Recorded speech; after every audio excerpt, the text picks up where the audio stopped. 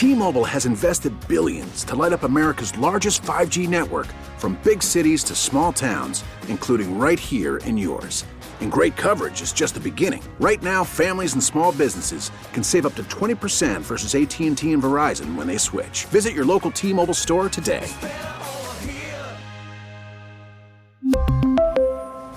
Plan savings with 3 lines of T-Mobile Essentials versus comparable available plans. Plan features and taxes and fees may vary. We get it. Attention spans just aren't what they used to be. Heads in social media and eyes on Netflix. But what do people do with their ears?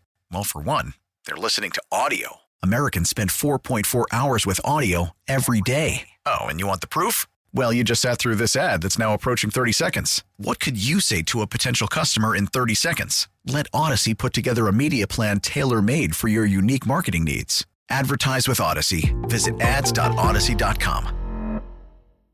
There's a huge murder case that's made national news in Massachusetts, and it's out of Cohasset. If you don't know the geography, it's on the south shore of Boston.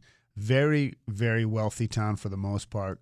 Tony, right on the water, close to Boston. You can grab, like the ferry to get into the city if you work in the city. Some beautiful, massive homes. And Brian Walsh is accused of murdering his wife, Anna, and then disposing of the body. And it's sort of, A, it's just a scandalous story if true. And B, it's, the Fotis Dulos story here with this awful murder of his then wife, and that his subsequent suicide, and all the, it's sort of, there are strains of similarities in some ways to the story.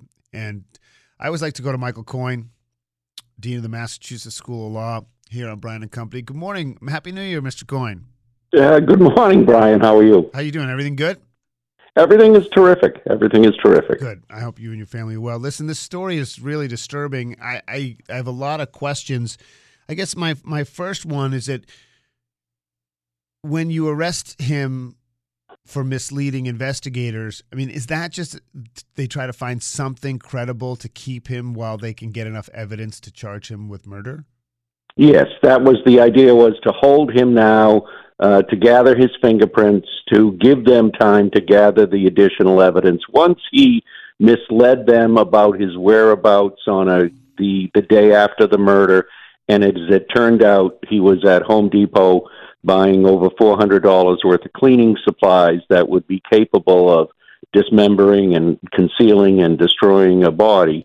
That put them on the trail that clearly they had a very significant suspect. And so by charging him with that, they're then able to hold him on high bail and keep him there while they go try to gather all the electronic evidence and any DNA evidence that they can uncover. Does it surprise you at this point in 2023 that people in these circumstances don't realize about cameras and computer records and stuff like that? Oh, sure. And if you think about it, even just on the first level, do these people not watch any of the documentaries on Netflix and know that the partner is always the prime suspect?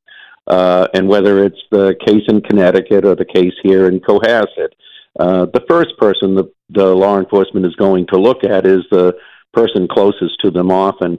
And so to not think that everything they do is going to be under a microscope is surprising, that they would commit a crime of such consequences and leave such significant digital footprints, as well as the DNA evidence that is ultimately going to be uncovered and then prove that actually death occurred. Okay, so that leads me to my next question. We're talking with Michael Coyne, Dean of the Massachusetts School of Law.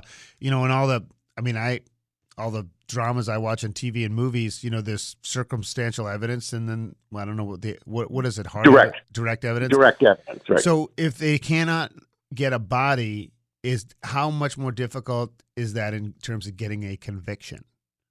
It makes it more difficult because usually the easiest thing in a homicide prosecution is to prove that someone died, right? If you think about it, that That is the easiest step. Then you need to prove that the death occurred at the hands of another. But the fact that someone died is almost a given in almost all of our homicide cases. So it is unusual, and that's what I think is intriguing to people about it as well. As well, can you prove, how do you prove that a homicide, that death occurred in the absence of a body to prove it?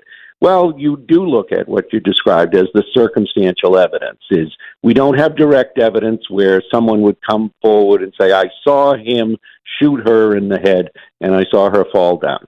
That would be direct evidence. But so then you have to establish it through other means, which is much more indirect and circumstantial. But we try cases all the time with respect to circumstantial evidence, meaning that you build inference upon inference upon inference to be able to show that someone died at the hands of another. And it works, and you get convictions doing that. Oh, sure. Yeah. Oh, sure. There's been cases in Massachusetts and elsewhere where you have, even absent a body, a no-body case, you've been able to prove murder. We've had a couple up here that were really kind of fascinating because of who the people were that were involved in it. There was a Tufts professor who killed and ultimately admitted to murdering Robin Benedict, although her body was never found either, but microscopic portions of her brain were, and so they could tie that with the forensic evidence to say a person couldn't live without this portion of their brain, therefore she's dead. We had a similar case in Connecticut with the famous Dr. Henry Lee, where the body was actually processed through a wood chipper. And so there was microscopic evidence left. It happens. It's rare, but it can in fact result in a conviction, and sometimes results in a plea because the evidence is overwhelming as well. Yeah, I have two significant questions left, and then we'll take it maybe in another direction. We're talking with Michael Coyne, Dean of the Mass School of Law. People who don't know the case, can you just share one or two pieces of some of the compelling circumstantial evidence in this case? Yeah, sure. The one I think that most people are fascinated by is on the morning where it appears she has been murdered, New Year's Day. He is on Google on his son's iPad making these obscene searches about what's the best way to dismember a body, how long does it take for a body to decompose and smell, how do you avoid that? It's simplistic and scary that someone could undertake a murder of someone he loves, the mother of his 3 children, and then have no plan for how the rest of it then unfolds, and then would simply go to an electronic search and think that there would be no uncovering of that. They've also found blood evidence both in the home as well as at a couple of the landfills and the dumpsters, and it appears that the evidence indicates that some of her body was disposed of in dumpsters that was then sent to southeastern Massachusetts, where they have a trash-to-energy facility, so that the likelihood is much of her body has at this point been burned at the trash facility. So they may never uncover her actual remains, but they will likely already have some of her DNA evidence on some of the evidence and blood that they've assembled at the various search sites. Yeah, those and the internet searches. I mean, it's just chillingly sociopathic. I want to ask you then. Sure. Yeah. Well, motive, right? And so, like, first is, he's had financial problems. Yep. He's done some things that are like con artist-y. Some say, this was for life insurance. Others say he wanted out of the marriage and didn't get a divorce. Do we have any clue as to a possible motive? Well, it appears to be in part financial, in part personal. She had bought a house in Washington, D.C., where her job was that paid her well. He was going to be sentenced to prison for his part in a fraud scheme with respect to art. There's obviously, by all accounts, some significant internal differences in their marriage. So it may have been that financial, but it may also have been that he knew that she was moving on with her life, and that he was making a decision that, as opposed to divorce, which might leave him with very little, that he would take the party's assets. You know, as you pointed out, Cohasset is around here is, we call it the Irish Riviera. It is a spectacular spot. Yep. Very wealthy people. They had ample means, and obviously he's the type. And he grew up a man of means. His father was a doctor, and so he appreciated the finer things in life. And he may just not have wanted his lifestyle to change as a result of the divorce, and obviously the personal struggles that they had. She was quite financially successful with respect to her business, which was in Washington, D.C., where she had bought a home. Right. There's a lot of reasons why this could have ended as badly as it did. We're out of time, but I do have to ask you just quickly, I know it's a job. How difficult is it for a defense attorney to take a case like this? It is difficult, but remember, as overwhelming as the circumstantial evidence presently appears, the fact is that in a criminal case, you must prove guilt beyond a reasonable doubt. And there may be other evidence that's ultimately uncovered. I mean, an alternative theory is she had enough and she moved on. The evidence doesn't indicate that she did so voluntarily at this point. But all you need on a criminal defense jury is, one person to hold out and believe in the conspiracy and believe that there's reasonable doubt, and then you live for another day.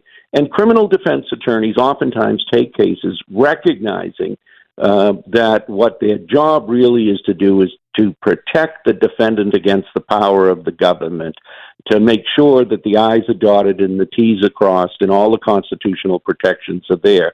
And I think a lot of criminal defense attorneys find a great deal of comfort in thinking about the case in that manner. Michael, always great. Always learn something. I'm glad you're well. Always good to talk to you. Yes, same as to you, Brian. All right, Michael Coyne, Dean of the Mass School of Law, joining us here on Brian and Company and WTIC News Talk 1080. He's one of my favorites of all time. T-Mobile has invested billions to light up America's largest 5G network, from big cities to small towns, including right here in yours. And great coverage is just the beginning. Right now, families and small businesses can save up to 20% versus AT&T and Verizon when they switch. Visit your local T-Mobile store today.